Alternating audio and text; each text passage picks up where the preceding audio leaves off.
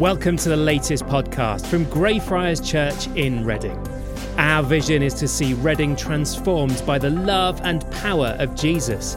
You can find out more on our website, greyfriars.org.uk. Enjoy. There we go.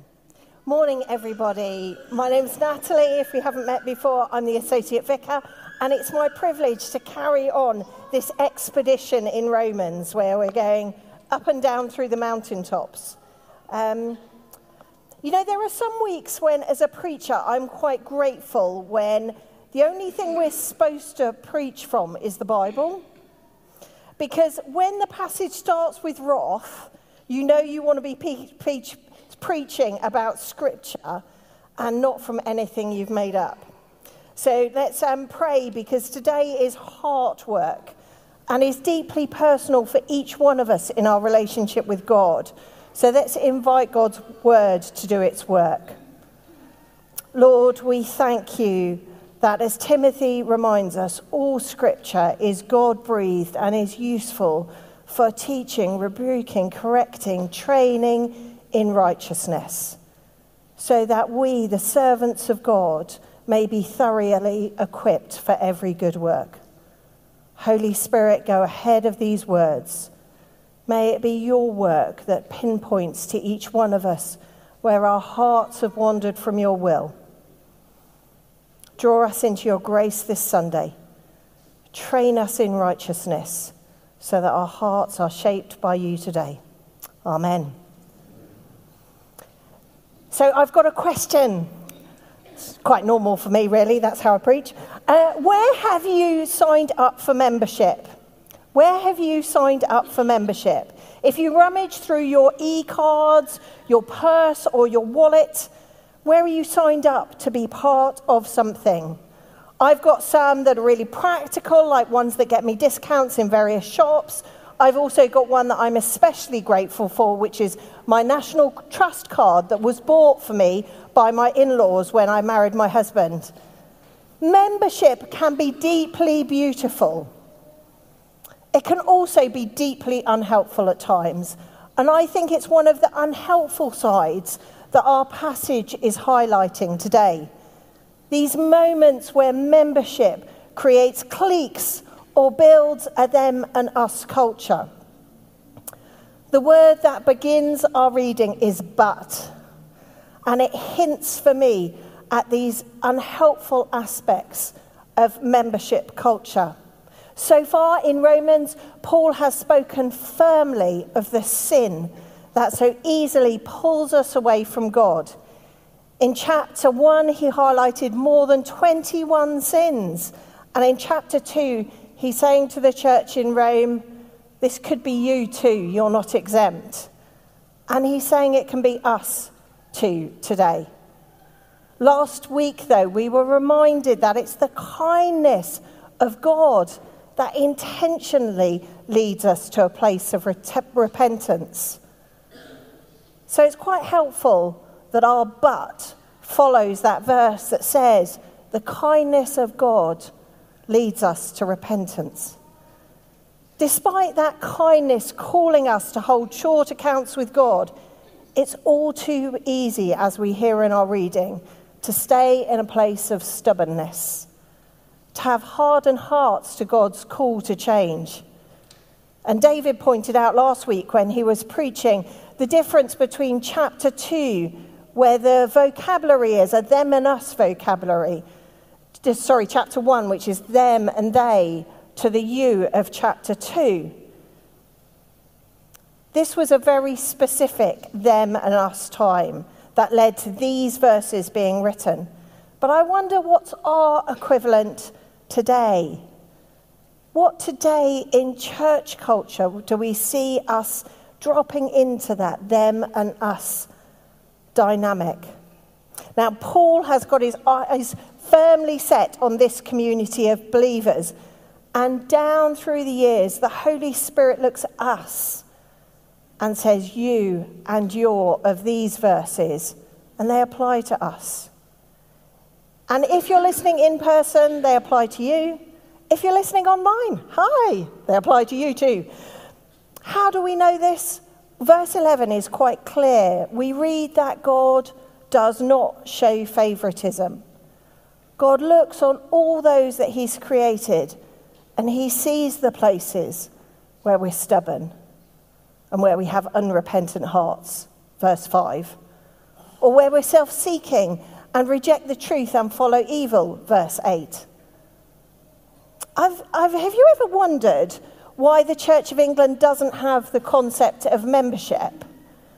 I'm quite grateful for my sermon illustration today because, yes, you can choose to join the electoral roll, but that doesn't make you a member. And for the sake of this Sunday, I think that's a joyful thing.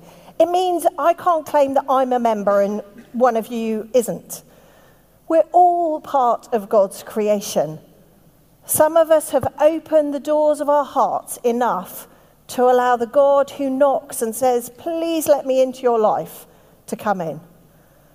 Some have yet to do so, but none are loved any less by God. God, in his kindness, calls us all to a place of repentance. Whoever we are, God wants us to live in his love.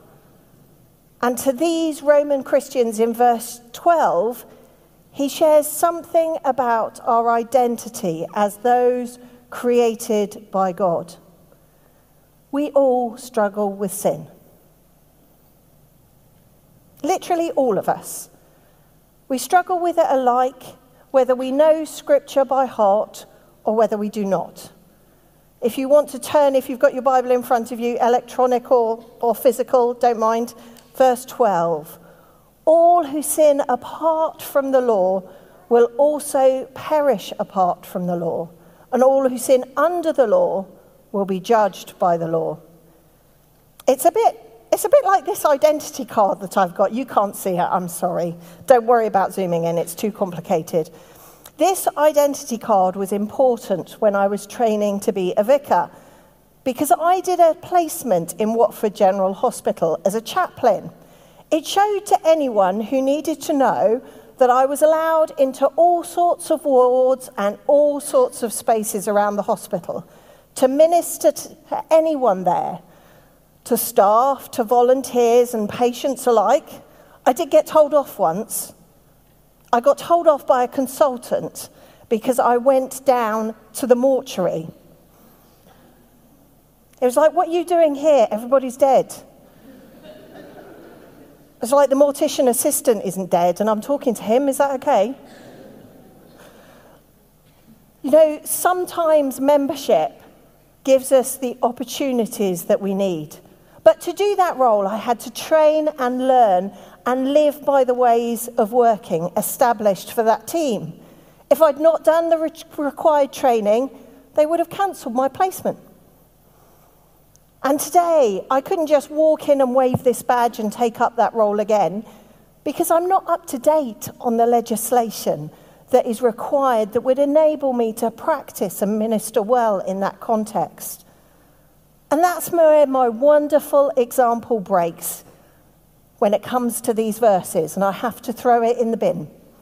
Because God, in his wisdom, has chosen to mark on the hearts of all those he's created, those who know the law well and those who do not. He's marked on their hearts a way of being. Look with me at verses 15 and 16. Those who do not have the law do by nature things required by the law. They are a law for themselves, even though they don't have the law.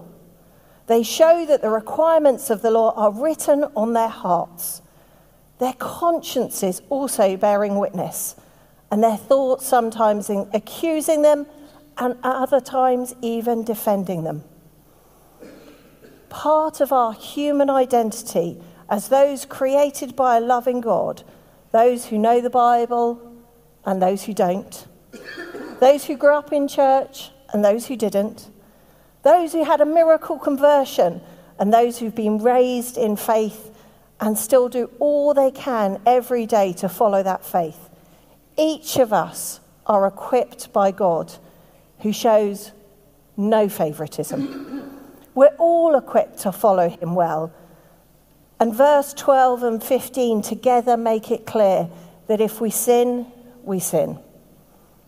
It doesn't matter if I've just read the 10 Commandments and then sin, or if I sin against God by breaking a commandment that he's ingrained and imprinted in my heart from a place of not knowing the Bible. Sin is a stubbornness of heart and of conscience. Sin is a choice that you and I and no one is immune to. So I've got 2 simple ways we can honour this scripture today. Firstly, we can ask the Holy Spirit to help us express that character trait of God, not to show favouritism. And I'm going to try a simple example that only you will see whether it works. Because I'm going to turn my back to you. I know this is a really rude thing to do, but as a preacher, I just can't bear to look at you as I try this experiment. So it's either going to nosedive or not. I'm going to ask those of you who are able and who've been at church, say, in the last 4 weeks, to stand up. Yeah, literally, stand up. If you've been here for the last 4 weeks or any one of those 4 weeks, stand up. If this is your first time here, it's likely that you're sitting down. And I've done that deliberately because we want to welcome you. We don't want to make you feel uncomfortable. Thank you for being with us today. For those of you who are standing up, can I ask you to stay standing if you are sitting in broadly the same place you did last time you came to church? Say within 2 or 3 rows or on the same side that you normally sit at. Otherwise, you can sit down. Okay. Please all sit down now, because that's embarrassing. I'm done. Did that work? Okay. This is one simple expression of what favouritism can look like. I wonder just how hard we find it not to show favouritism. Now, we're a big church. Sometimes you have to sit with people you know because you hold them accountable and you support them.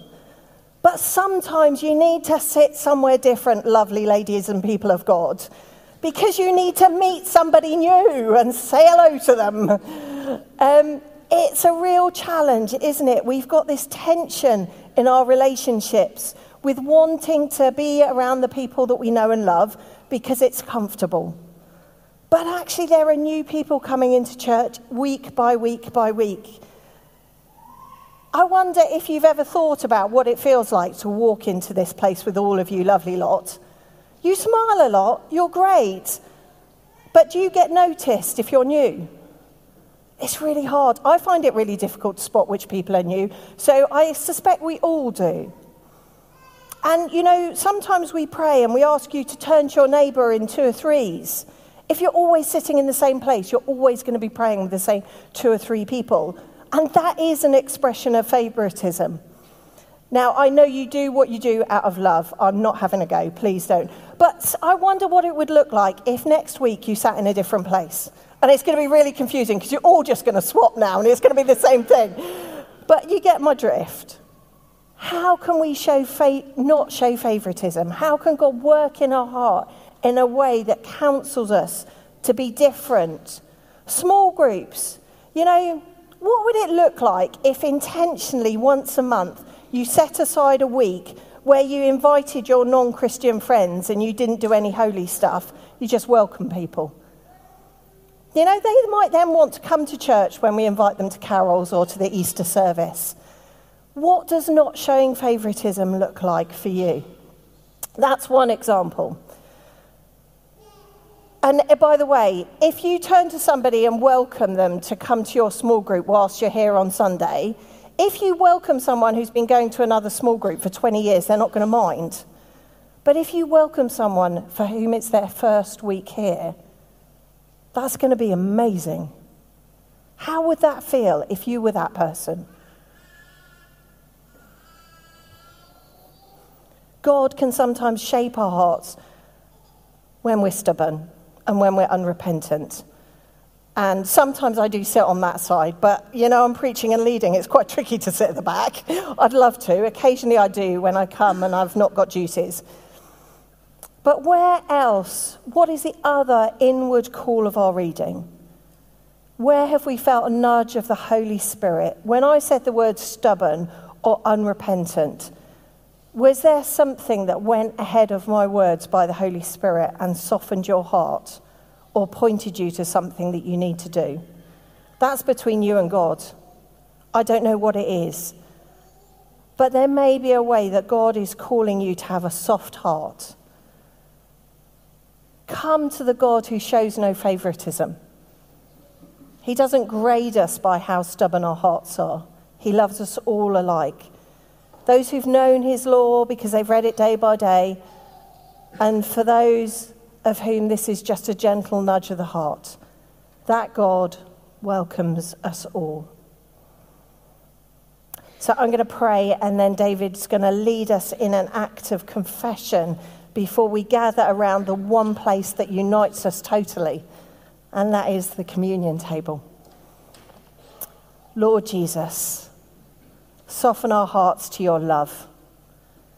Help us never to show any favoritism, but only to show the love and the grace that you equip us with. Make us anointed people who bring your love and your joy anywhere we go. And Lord, do soften our hearts in the private, secret places where we can pray just with you. Equip us for change, we pray. Amen.